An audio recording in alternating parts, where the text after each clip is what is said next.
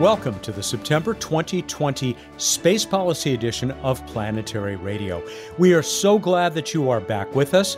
Apologies for the 1-week delay, but you're going to hear in moments why that was so well justified as I introduce my partner, my colleague, Casey Dreyer, the Chief Space Advocate for the Planetary Society and our Senior Space Policy Advisor. Casey, welcome back. Hey, Matt. That was one heck of a conversation. Well worth waiting an extra week for. Who is your guest this week? My guest this week was the Executive Secretary of the National Space Council, Dr. Scott Pace. The National Space Council being, of course, the high-level government intergovernmental council chaired by the Vice President, with the attempt to set whole of government policy for space and really make space this integrated policy issue, not just at NASA, but through national defense, through Department of Transportation, Commerce, Energy. It's made up of basically a bunch of department heads of the U.S. federal government. So he's the guy who runs that council on a day-to-day level. He was the head of the Space Policy Institute at George Washington University, where he's taking leave right now. Very smart, very insightful mind on space policy. I'd say one of the best people on space policy that we have in the United States. We have a great conversation really about this new strategy document that was released by the National Space Council in July that I encourage you to read, called A New Era for Deep Space Exploration and Development, which really, again, unifies all of the work that we've been seeing out of the National Space Council, all of the space policy directives, the SPDs, as he calls them, all of the attempts to kind of unify and coherently address the issues of space through commerce, through national defense, and through science and exploration. So very interesting, and I think very illuminating idea of how space can be used from a policy perspective to be relevant to all aspects of government. And as Dr. Pace says, not just to us space fans and advocates. After we listen to your conversation with Scott Pace, I'll relate some of the ancient history that I have with him. He has been a space enthusiast like all, you and me, certainly, and probably everybody listening to this, but one who has learned how to deal with realpolitik and just a fascinating person, and probably nobody better to be in the position that he's in. That's what's coming up for you moments away. Before we get there, though, some housekeeping to take care of, like reminding you that all of this is happening because of those people who are members of the Planetary Society and put up the funds for us to do the Space Policy Edition, to do Planetary Radio, and everything else that the Society is up to. We would love to have you join the fold, join the family by going to planetary.org/membership and checking out all the different ways in which your membership will benefit the Society and how we will benefit you. And perhaps the greatest benefit that we can offer is the representation, the stature that the Planetary Society has gained around the world, and especially in Washington, D.C., that enables us to call the White House and ask Scott Pace if he'll have a conversation with Casey, and that happens. It is because of our members that we have reached this position of, dare I say, respect and effectiveness. And we thank our members, all of you out there who already have become members, for making this possible. And we hope that the rest of you will consider joining them as well. And you can directly support the advocacy efforts of the Planetary Society. How do they do that, Casey? Well, again, being a member is great. Or planetary.org/advocacy. You'll find a link there to give us a direct donation to this program. We will not spend your money on anything else at the Society if you want to give it to that. But yeah, it's and just as a reminder, we are a nonprofit. We exist because of members. We do not have substantial corporate funds, nor do we take government money. So we really exist on the generosity of members and donors to do our work, which really, again, gives us that respectability and independence that Matt was just talking about. So there's the sales message for this month. We may just remind you of that at the end of today's show. We should get to this news item, which only happened today, and I should probably say, Casey, I'll let folks in on a behind-the-scenes secret. We are recording this well, less than 24 hours before it is made public on the Planetary Society website and across the web, and only minutes after your conversation with Scott Pace. And it was just this morning, as you've pointed out to me, that the NASA administrator, Jim Bridenstine, talk about putting strategy into real-world effect. Here is what he tweeted this morning, September 10th. News at NASA is buying lunar soil from a commercial provider. It's time to establish the regulatory certainty to extract and trade space resources. What's going on here, Casey? It's kind of an interesting development, and it's not necessarily what you would think initially from what the news was. But basically what NASA is saying, what he's saying here, is that NASA is opening up for contract solicitations for basically people to pitch them with the idea saying NASA is ready to buy samples of the moon if you want to sell them to NASA. Obviously, you have to collect them in order to give them to NASA. In addition to pursuing its own efforts to return to the surface of the moon and bring samples and bring them back to Earth, NASA's saying that if you want to collect some samples, we'll buy them. The interesting thing here is that NASA is saying okay to buy them on the surface. So you can transfer ownership to NASA without bringing it back to Earth. But also at the same time, NASA will give 80%, I believe, of the payment is upon that delivery. So you'll give a little bit of money up front, the rest of the money when you collect the sample successfully, and then NASA at some point ideally will go and grab it and return to Earth. Let me get this straight.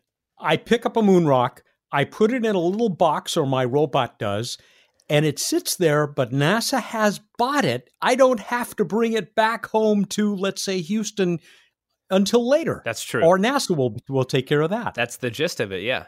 So what's going on, right? and again, we should say how much NASA is willing to pay.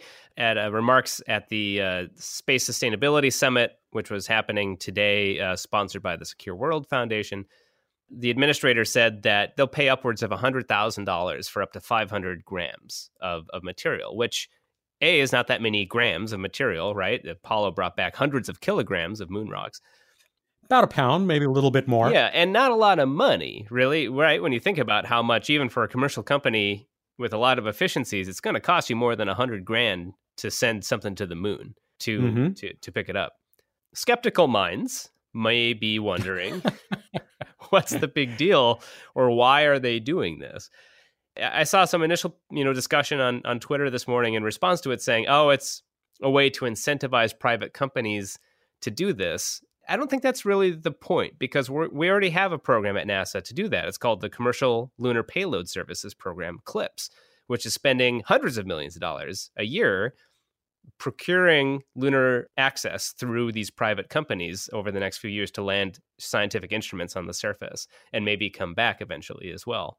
Again, the money isn't really enough to motivate people. The really important aspect of this is that NASA is saying it will buy it. It's putting out a federal contract saying we will buy it. And it's the transfer of ownership. It's the act of selling something that you have collected on the moon to the U.S. government.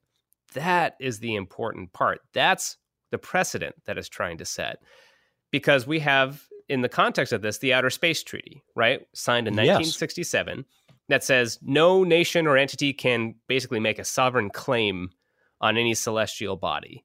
Classically, in history, with humans, you associate claims with working the land, right? So when you would come out west in the United States, you would claim ownership of your land by working it for a certain number of years. That's not legal, according to the international treaty, on the moon or anywhere, right? You can't own it.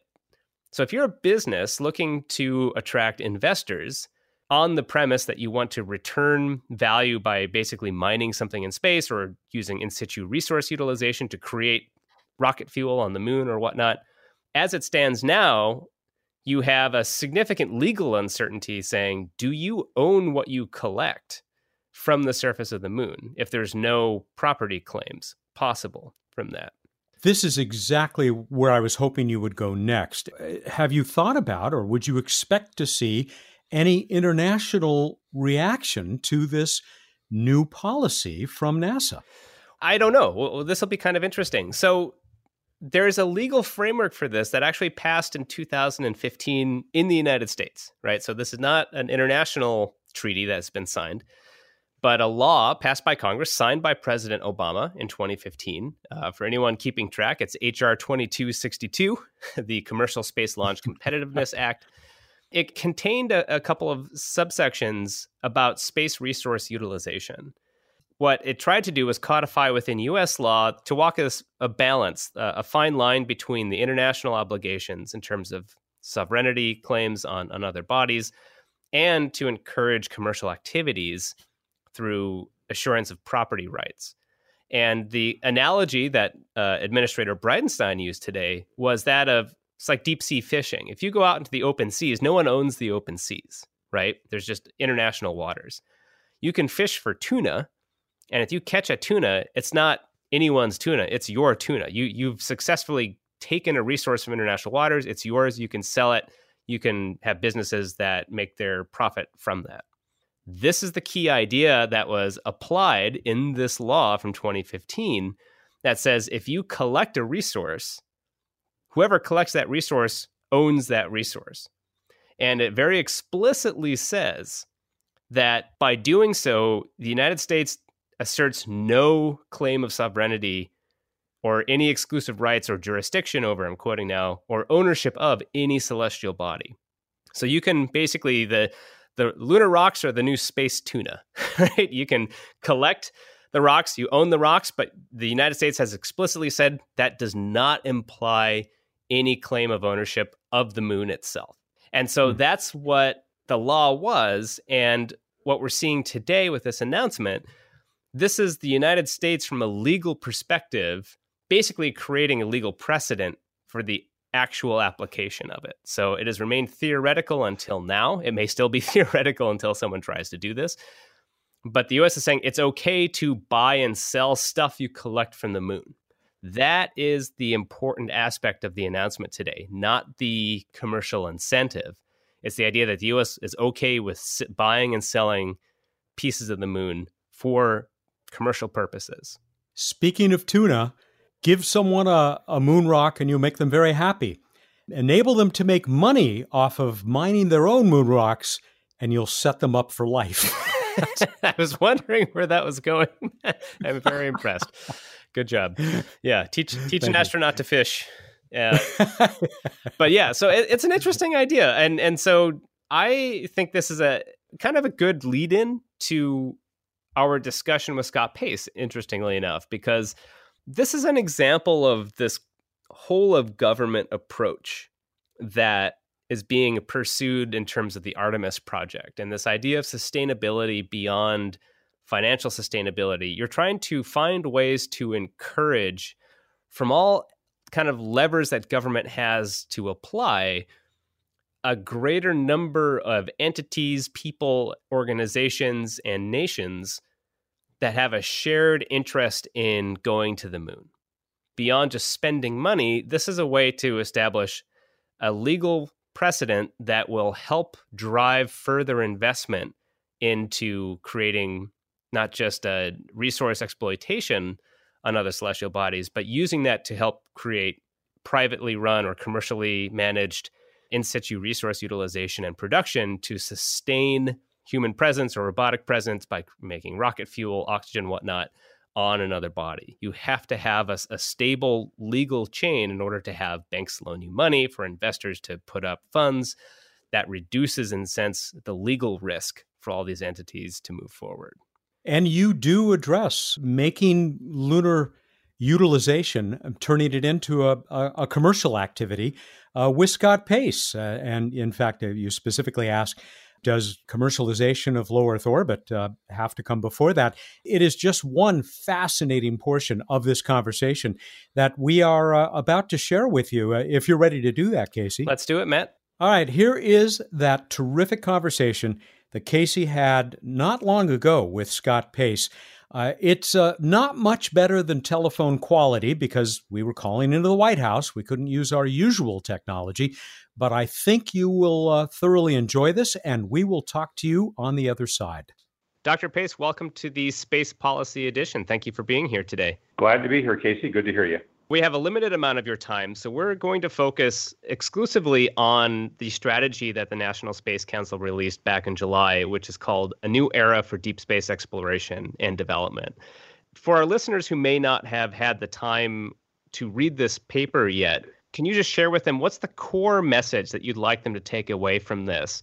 Who are you writing this for, and what goals do you have for this? Sure, that's a great question. Basically, the purpose of this document was to sort of outline the generally, U.S. government framework for what we see as the future of deep space exploration and development. We had Space Policy Directive 1, of course, talking about directing NASA to engage in a program of going to the moon and on to Mars with commercial and international partners. But that's fairly brief. And then we've had NASA getting lots of details about the Artemis plans and what they're going to do next and Gateway and that sort of thing. But what we felt was still missing was a kind of an over-articulation of the strategy of going to the moon and on to Mars and why international and commercial partners were important and what it meant really for the whole of government and really the whole of American society rather than simply just sort of a NASA programmatic. Even though NASA is, of course, utterly critical and central to this, we wanted to really take a whole of government approach and why this was strategically important. So it builds upon and supports SPD1 and the NASA plans, but it tries to provide a larger context.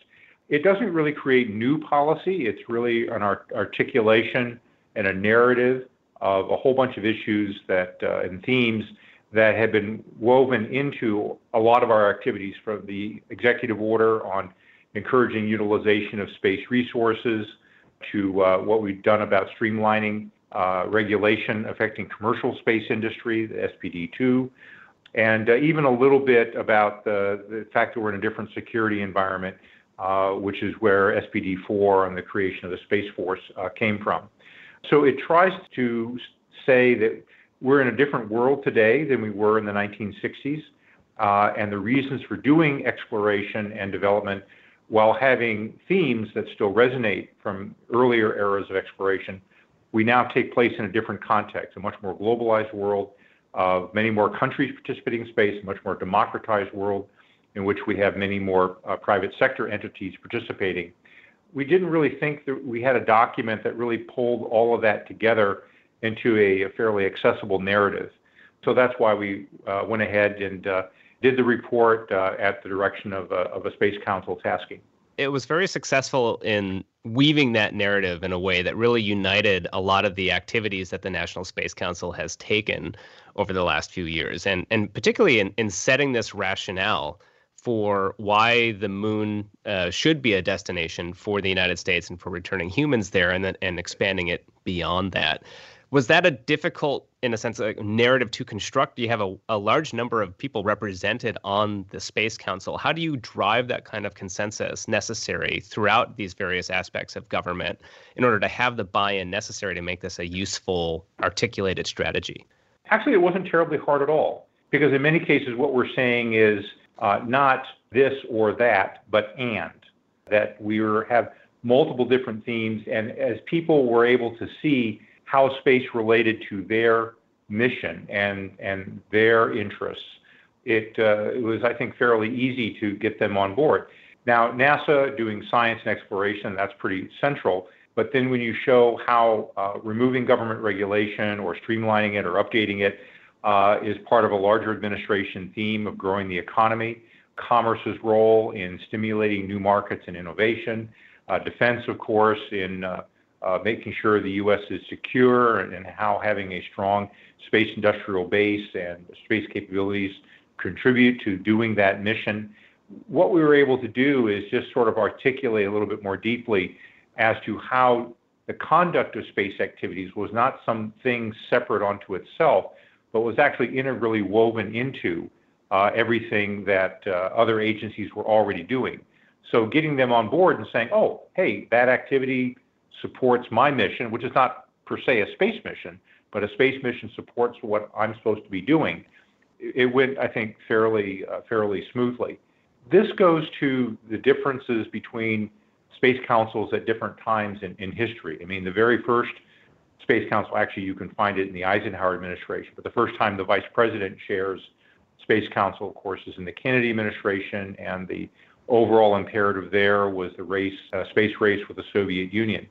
When you look at the Space Council in Bush 41, when I was at the Commerce Department and was serving as a representative to the Space Council at that time, we were dealing with a different world, which was a post-Cold War world. That is, we were transitioning away from the Soviet Union, the Berlin Wall had fallen, and a lot of dual-use technology issues that previously one didn't touch because Cold War was on, you then started thinking about surplus ICBMs, high-resolution remote sensing, entry of Russia, China, Ukraine into launch markets, things that were not really thinkable during the Cold War period. And so we dealt with a lot of that transition. As I said earlier, the world today is one which is more globalized and democratized. So the Space Council today operates in a somewhat different environment. In each case, the Space Council's job is to pull together different aspects of government in a unified effort.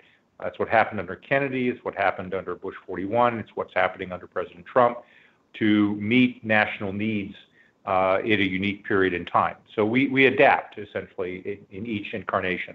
Do you think there was maybe an inadvertent policy mistake in kind of relegating NASA as this separate entity and endeavor, that space exploration and space activities happening in space is essentially off Earth, and you're having to correct that for the record, or to bring it back into relevance to a broader sense of government, and really by definition to the public itself, to see space as a relevant activity beyond just going to the moon, planting a flag, and coming back?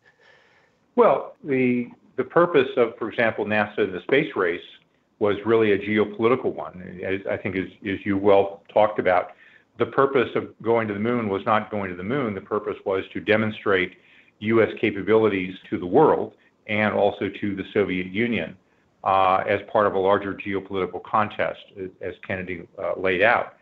And so the purpose of space activities is always to serve national interests. It's not to serve the interests and desires of individual space enthusiasts, maybe like you and me. The purpose of it is to serve national interests because the taxpayers are paying for this. So in each situation, in the 60s or today, there's going to be enduring national interests, but they're going to be articulated and manifested in different ways. So today, we stress going and doing exploration with international and commercial partners because that's the thing that best serves American interests. We want other people operating with us and cooperating together in space, whereas in the 1960s, the very point of the program was to show what the U.S. could do by itself. Today, leadership is different. It's about how many people can we get to come with us. And so that's why things like the Artemis Accords are so important, because we want to have a broad range of other like-minded countries working with us in space, and that's what advances our diplomatic interests. With regard to commercial, it's obviously important to take advantage of the growing commercial industry and the energy and enthusiasm that the entrepreneurial community brings.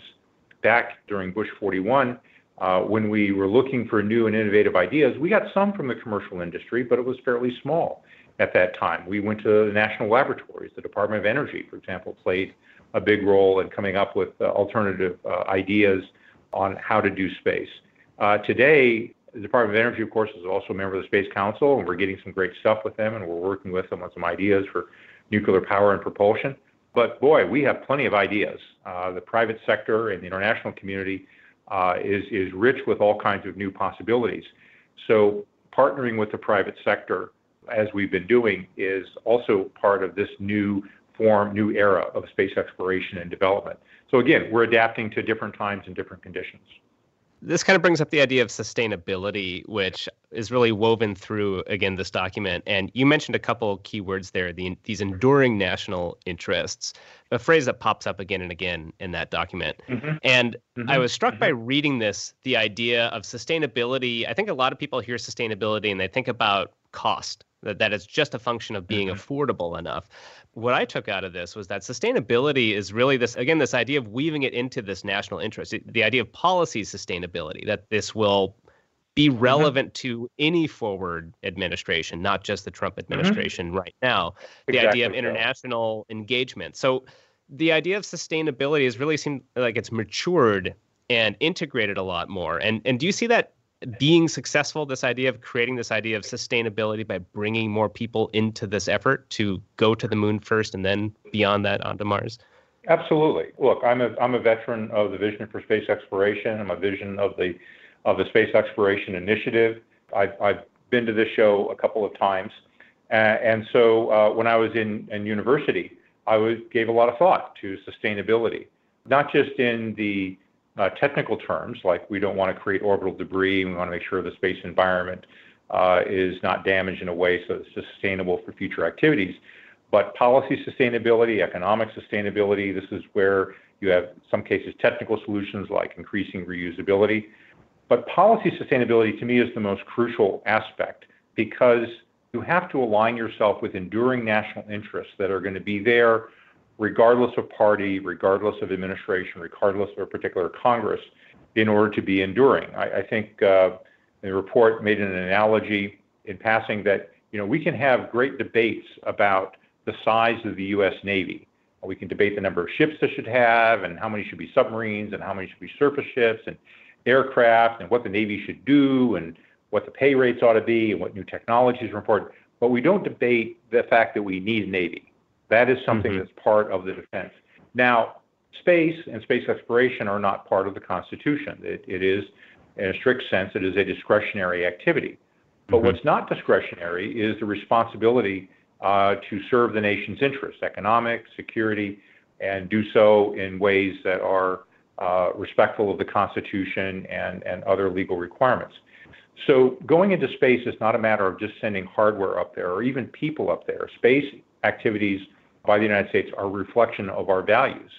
And to the extent that we have enduring values and enduring interests and that space serves, then space activities will in fact be sustainable because they will be a necessary part of our life. Then we can debate about how much and what's affordable and so forth, but we don't debate whether to do it. We debate how to do it because space is so integral to American way of life.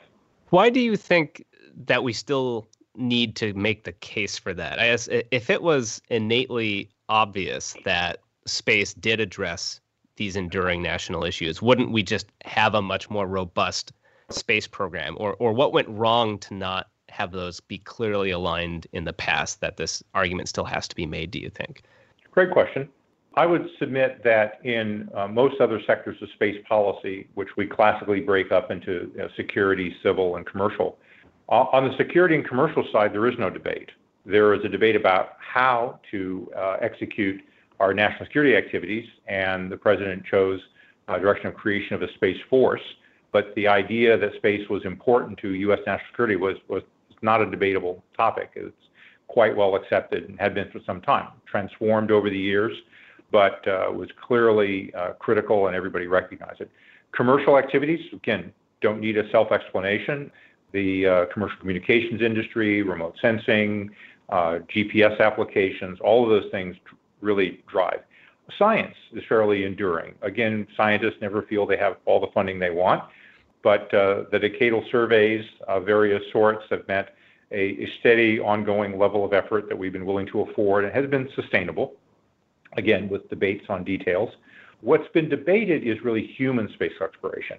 How is it that human space exploration can be sustainable? Because the first time human exploration was done to answer a geopolitical question at a particular place in time.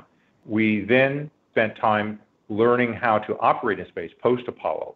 Shuttle and station programs were efforts to make space more routine and really learning how to do things. So we learned how to operate in low Earth orbit. It's really a teaching and education exercise. The next question is, what do we do, though, after that, and why do we do it? I think that the timing has worked out where the commercial industry has matured, where the rest of the global space community has matured, and where the opportunities are now in reach to see human space exploration happen again, not because of a Cold War race, but because of an opportunity to bring other countries together and to leverage and drive technology in a way that will be advantageous to the United States and our allies in a ways that probably couldn't have before. So I think the time is now right in that human space exploration will become more obvious as it occurs and as it returns benefits to the American people, as we have astronauts on the moon, on the lunar surface, experimenting with the use of lunar resources, as we have people routinely journeying into deep space to the moon and back in the way we routinely journey to low Earth orbit today, that it becomes a natural part of American life and of life of our friends and allies. And so we expand the sphere of human activity, and dare I say the sphere of free human activity beyond the Earth and into space, again, carrying our values and those of like-minded countries, again, which is a bigger endeavor than simply doing something solely because space enthusiasts like you and me may like them. What did we tell you? Great stuff, right? Much more of Casey's great conversation with Scott Pace is moments away. Greetings once again, Plan Rad listeners. Bill Nye, the Planetary Guy here, CEO of the Planetary Society. You and I know better than to ask if another world-shattering asteroid will come our way. The only question is when. Here at the Planetary Society, we're committed to protecting the planet. You can be a defender of Earth. We need you on our planetary defense team. It's the only large-scale natural disaster we can prevent. Donate today at planetary.org/defend Earth to power our crucial work with your gift. That's planetary.org/defend Earth. Thank you for helping us save the world. This kind of brings us maybe into a little bit of the geopolitical aspect I'd like to explore with you. The general steps proposed in this strategy here is commercialization of low Earth orbit, a sustaining presence at the moon, and then on to Mars. So we already have, in a sense, a sustaining presence in low Earth orbit through the International Space Station that really pioneered, I think, a lot of these types of geopolitical international partnerships of generally like-minded nations. What would going to the moon build on beyond that? Why is the ISS, what needs to be done that the ISS can't do in that particular context? Sure. Two things. First is that, well, we've been to the moon a long time ago. Other countries have not been there, so it is certainly new for them. Somebody commented that there's a lot of people, Americans alive today, who were not alive when the last lunar landing happened. I think maybe even our current NASA administrator admitted to that. So there are a lot of things which are new. Not only are they new to Americans, but they're new to other countries and other people. And other countries want to see their astronauts on the moon and part of it. So it's doing something which hasn't been done before. A more pragmatic rationale also for space station is that it's a singular. It's a space station. There's only one of it. And it will hopefully continue to last. It's last a long time, but we know it's not going to last forever. And knowing how long space programs take, we need to make sure that we're building on whatever it is comes next. Multiple smaller space stations, because I don't think we're going to build another 1 million-pound facility in low Earth orbit the way we have here. So while wanting to use the space station for as long as possible, we also want to avoid a situation where there is no space station and there is no alternative up there except maybe the Chinese space station. We've paid a lot of effort in blood and treasure to have this foothold we have in low Earth orbit. We don't want to give that up. We don't want our friends and allies to give that up, but we need to be thinking about what a post-space station world looks like. It may still be dominated by government spending and government activities and training and technology development, but if we can carve out a niche and opportunities for the private sector and to leverage off the energy and entrepreneurship there, we ought to do it. So while the government should be at the spearhead of pushing exploration, we should try to do as much as possible to transition things to the private sector that we can. We've done that with commercial cargo. We're doing it with commercial crew. We can certainly, I think, do so with commercial platforms, satellite servicing, propellant depots, all those things in the future, so that the government is always out on the edge doing exploration, but leaving behind, as much as we can, activities to the private sector. And the reason we need, again, to do it is because right now we have a space station singular, and we should probably have a more diverse and resilient toehold in low Earth orbit than we currently have. Wonderful as it is, we need to be thinking about the future. We have talked a lot about today the idea that we're not in the same geopolitical context as we were, we being the United States, during the Cold War, which led to Apollo. Yet at the same time, I see language I think that's reminiscent of that, dare I say, Cold War mentality in this document. I'm particularly keying on the attainment of by a malign competitor of going to the moon could gravely harm the international position and technical leadership of the United States. How is that still? How do we reconcile these two ideas? That this is not the Cold War, but you're claiming that there is an aspect of international competition that would hurt the United States' standing in the world, though we've seen quite a bit of change since the 1960s. Yep, absolutely. And it's a good distinction. The first thing I would say is that the rules are made by the people who show up. The people who are going to be out on the frontier are the ones who are going to be developing the norms of behavior and the standards, and we obviously want them to be conducive to our interests. The other thing with regard to malign competitors, let me be pointed and refer to China. In the case of China, we've looked at how they behaved in other shared domains, whether it's been the South China Sea, whether it's been cyberspace, whether it's been actually in the case of Antarctica, we have a number of problems with them, or concerns, should I say. And so this is how they behaved in other shared areas. There's no reason to think that their behavior in another shared domain like space will be dramatically different if they think their interests are indicate otherwise. So we want to make sure that the space environment, which is very important to us, is governed and shaped in such a way that it has conducive values for peaceful use and exploration and use and development, again, by all like-minded countries. If China and Russia's behavior was a little different, we wouldn't be worrying about this. But because we've seen how they've behaved in other domains, it gives us pause and concern for the space domain, because the space domain is so important to us. It is absolutely unlike the Cold War period. We are not in that kind of singular race, but we are in a situation where we're moving out into a new domain that's going to become more part of day-to-day human activity. And we want to make sure that the values on that frontier reflect our values and interests. That's why it's important for us to be there. Others will be, and I expect there will be Russians and Chinese in space, and even some in the future on the moon. I just don't want them to be there without us. Yeah, that's the idea. You could have like a parallel existence, I suppose, of multiple types of philosophies or organizations or attitudes operating in space, as long as there's the area that you have to share has to be, in a sense, peaceful, or I think the key word is predictable and secure for all operators to pass through. That's right. That's right. We have rules and guidance for safe and responsible operations in other shared domains, certainly the high seas and the air. That doesn't mean everybody follows those rules all the time, but it does mean we have standards and norms to call out bad behavior, and that everyone largely agrees is bad behavior. So the space domain is really no different. We've built a foundation with things like orbital debris mitigation guidelines. We've been working multilaterally in the UN, Committee on Peaceful Use of Outer Space, for the guidelines on long-term sustainability of space activities. The President just signed Space Policy Directive 5 on space and cybersecurity, talking about principles of space systems for the first time. So all of these kind of shaping activities are meant to create a conducive environment in which we can thrive and operate. Again, others may be there, but we want them to operate in a way that isn't hostile to us.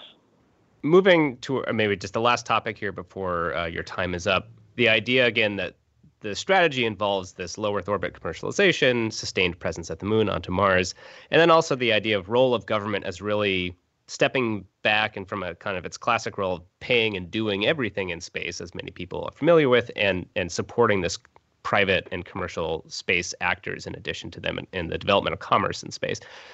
How flexible is this strategy, or how much are those going to be prerequisites for this to succeed? Like, do we need to have LEO commercialization before we can have sustained lunar presence, or can those happen in parallel? And if LEO commercialization doesn't succeed in the way or become self-sustaining, does that ultimately undermine the efforts to sustain a presence at the moon before going, not to say anything of going on to Mars? Very fair point. What happens is the frontier of expansion is not just a physical one, but it's also an economic one. That is, the exploration of Mars, for example, is a classic exploration function because it makes no immediate economic sense. That is something that the private sector is not going to do, and the government is going to be central to. In things like the moon, the government is still the driver there. Exploration is something that the government has to be on point for, but there are opportunities there for private sector participation. So privatization is possible there. We can imagine private entities doing cargo delivery. We can imagine private entities providing utility functions, whether communications or power or resources. So we use the efficiency of the private sector, even though the government is still going to be the primary customer. In low Earth orbit, we have the possibility of commercialization. And by commercialization, I mean not just a private company operating something under a government contract, but private sectors and private buyers. In an older space policy articulation, 1992, we talked about the definition of commercial space activities, and we talked about it with private buyers and sellers, a non-government market, private sector bearing the bulk of the risk for it. And to me, commercialization occurs when there is somebody else other than the government helping support the fixed cost of the capability. If the government is on the hook for the entire fixed cost of something, it really, even if privately operated, is not going to be fully commercial.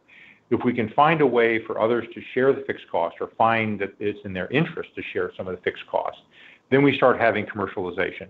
Do I think that low Earth orbit will be fully sustainable by purely commercial activities? No, not anytime soon. Do I think it's possible to shift from the government dependency there now to having opportunities for more private sector buyers and sellers and more private sector burden of risk in return for more flexibility? Yes, I do. And I think that is enhanced if we have multiple facilities. The space station is not a U.S. facility. Space station is an international partnership. And so there always will be fundamental limitations as well as advantages at the station, the way it's currently constructed. True LEO commercialization will occur when we are allowed to experiment with more smaller and private platforms in addition to government facilities. So the answer to your question, I think all these things do proceed in parallel. I think we could be thinking about, and I know some parts of NASA are, how we take advantage of investments out at the moon in order to feed back to what we do in low Earth orbit. Are there developments out at the Gateway, for example, that could be leveraged for low Earth orbit? As we developed in-space power systems that are useful on the moon's surface, are some of those useful back in low Earth orbit? So I don't see it as an either or. I see it as kind of an expanding sphere moving outward, feeding forward to Mars, as we've described, but also feeding backwards to leverage on and enhance what we do in low Earth orbit as we hopefully shift more responsibility over to the private sector so the government can focus on exploration. Yeah, that brings me to my final question or thought for you, which is the report ends with this nice idea that space exploration and development are not confined to one-time missions or any single destination. Rather, the effort described as one of the continually expanding human activity beyond Earth. And that really strikes me as like this shift that, in a sense, particularly NASA, and how a lot of the public engages with space, thinks of this as a leap-driven or destination-driven activity. It's like a conceptual tipping point has to occur to see it as the activity itself is the reward. Is that how you conceptualize this? Absolutely. This is not about flags and footprints. This is not about single point destinations. This is not about one-off solutions that are sort of one and done. This is about making sure that space exploration and development is for the long-term benefit of the American people and for the benefit of our friends and allies and for the values that we hold dear. And so it goes back to the sustainability argument that if we were to go down kind of the one and done type mode, no matter how exciting the mission, that would in fact be not sustainable. And at the end of the day, would not be in the interests of the nation, and it wouldn't serve larger national purposes, and therefore would not be sustainable, no matter how inspiring any one-off attempt might be. Yeah, that is absolutely the kind of reconceptualization of it, that this administration, as you know, is about putting America first, but it's also America first doesn't mean America alone. And that's why we've tried to recognize that this is not just something the government alone can do, but something that it has to do with partners and allies and private industry and all of the rest in order for it to be really, truly enduring and not to repeat the mistakes of the past. That's why the document is written in a way that I hope is seen as relatively administration independent, very much a nonpartisan type of document. It's one that's intentionally written and approved by everyone through the Space Council, through the review process, as something that articulates something that's of the long-term benefit of the nation, regardless of any particular person like me or anybody else. And again, that document is called A New Era for Deep Space Exploration and Development. I encourage you all to read it. It's very readable, not that long. We'll link to it in our show notes. Dr. Scott Pace, thank you so much for giving us your time today, and hope to have you back on sometime in the future. Hey, Casey, great to be here. Thank you very much for the opportunity. Casey Dreyer, Chief Advocate of the Planetary Society, in conversation with Scott Pace, who I believe was indeed talking to you from the White House, Casey. That truly was a fascinating conversation. You know, I'm used to listening to these, but this was so interesting that I started taking notes, not even knowing whether I would have any use for them. But I'm very, very grateful that you were able to set this up. Yeah, it was, again, he's a great thinker on these issues. It's really important lesson, I think, from Scott Pace. And, you know, you could probably tell he used to be a professor. He still is, I believe. He's just on leave on these issues. I think you called it kind of this realpolitik approach. Understanding how politics works and what drives ongoing and enduring political success is something really worth considering in terms of how to apply overlapping goals in order to drive things like space exploration, right? Where it doesn't have, as he pointed out, it's not in the Constitution. I was going to say it'd be very far thinking of the writers of the Constitution to include space as part of activity of government. But if you can make it relevant, and that's the key there, and I think that's just a very important thing for all of us to remember, particularly as space advocates, not everyone is going to share your romantic or idealistic commitment to something that I have with you, right? This idea that space is just this amazing endeavor. By definition, right? It's like in communities, large communities, not everyone's going to share those values. But if you can make the argument that space and the action, and that's what I thought was interesting about Dr. Pace's perspective on this, it's not the end point of getting to the moon. It's the activity, it's the effort of going to the moon that is itself the value to these broad, as he called them, enduring national interests. And I think that's a very smart way to think about it for any kind of political action you'd like to see. We've seen over and over in history when NASA has aligned with priorities of the nation, that's when you get the huge investments. That's when NASA really has benefited. And when it has drifted out of alignment, that is when it has suffered in terms of having its resources and priority. Trying to create this ongoing alignment is one of the, I'd say, professional goals that Dr. Pace has had, and many others, but him in particular in this case. And I think it's very instructive for all of us to consider in terms of how we can be better space advocates and make better arguments with people who don't necessarily share our fundamental perspectives on the value of space exploration. I love Dr. Pace's explanation of this. He said space isn't in the Constitution. I think Ben Franklin's motion was voted down, the one regarding lunar utilization.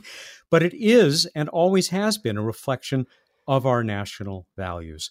Just a fascinating point, and it certainly seems like one that we should keep in mind as we leverage everything that we advocate for. Absolutely. And that's something I think that's really been a through line in my work here with the Society as well, and something I encourage our members who come to the Day of Action in Washington, D.C., and what you learn through Space Advocacy 101 is, again, it's know your audience, who you're talking to, and how do you make your goals relevant to somebody else. I think this is a good way to think of that. Before we finish, I got to mention, I go back with Scott Pace about 35 years. I think it's more than that, to when he was, as far as I know, the unpaid head of space policy for the National Space Society, and was on a TV show that I did, a very limited television series about space we did a long time ago. We crossed paths a few other times. And I mentioned this to him when you finished your conversation with him today. I said, it just makes me think of how much every bit of his professional life for all these decades has prepared him for the job he has now. He chuckled and he mentioned when he was working at JPL for $2 and some change an hour, but he was getting by because of overtime, and then they took the overtime away. So a true believer indeed, and he remains one today. People don't get into this business for the glory or for the money. I can assure you both of those. But it's a real privilege to be able to do this. And I'm sure he would share that perspective as well. I have no doubt. Casey, I think we're ready to wrap it up for today. Anything you want to add? Just that we'll look forward to talking with you all again in October. Great shows coming up and great more space policy to talk about. It should be an interesting next couple of months ahead of us. That's right. First Friday in October, the very last Space Policy Edition, before a day of reckoning here in the United States. The nationwide elections will take place, and I suspect that will come up as part of our discussion on that first Friday in October, assuming we don't have reason to delay once again. Thank you, everyone, for joining us. Thanks especially to those of you who are members and supporters of the Planetary Society. Won't you join them if you're not already a member? One more pitch, planetary.org/membership. It doesn't hurt to take a look and see all the things that are going on there and consider becoming a part of our merry band. Thank you so much for listening. Thank you, Casey, once again, Chief Advocate for the Planetary Society and our Senior Space Policy Advisor. I will see you next week with the regular Planetary Radio and lots of great stuff coming up there as well. Thanks, everyone, and Ad Astra.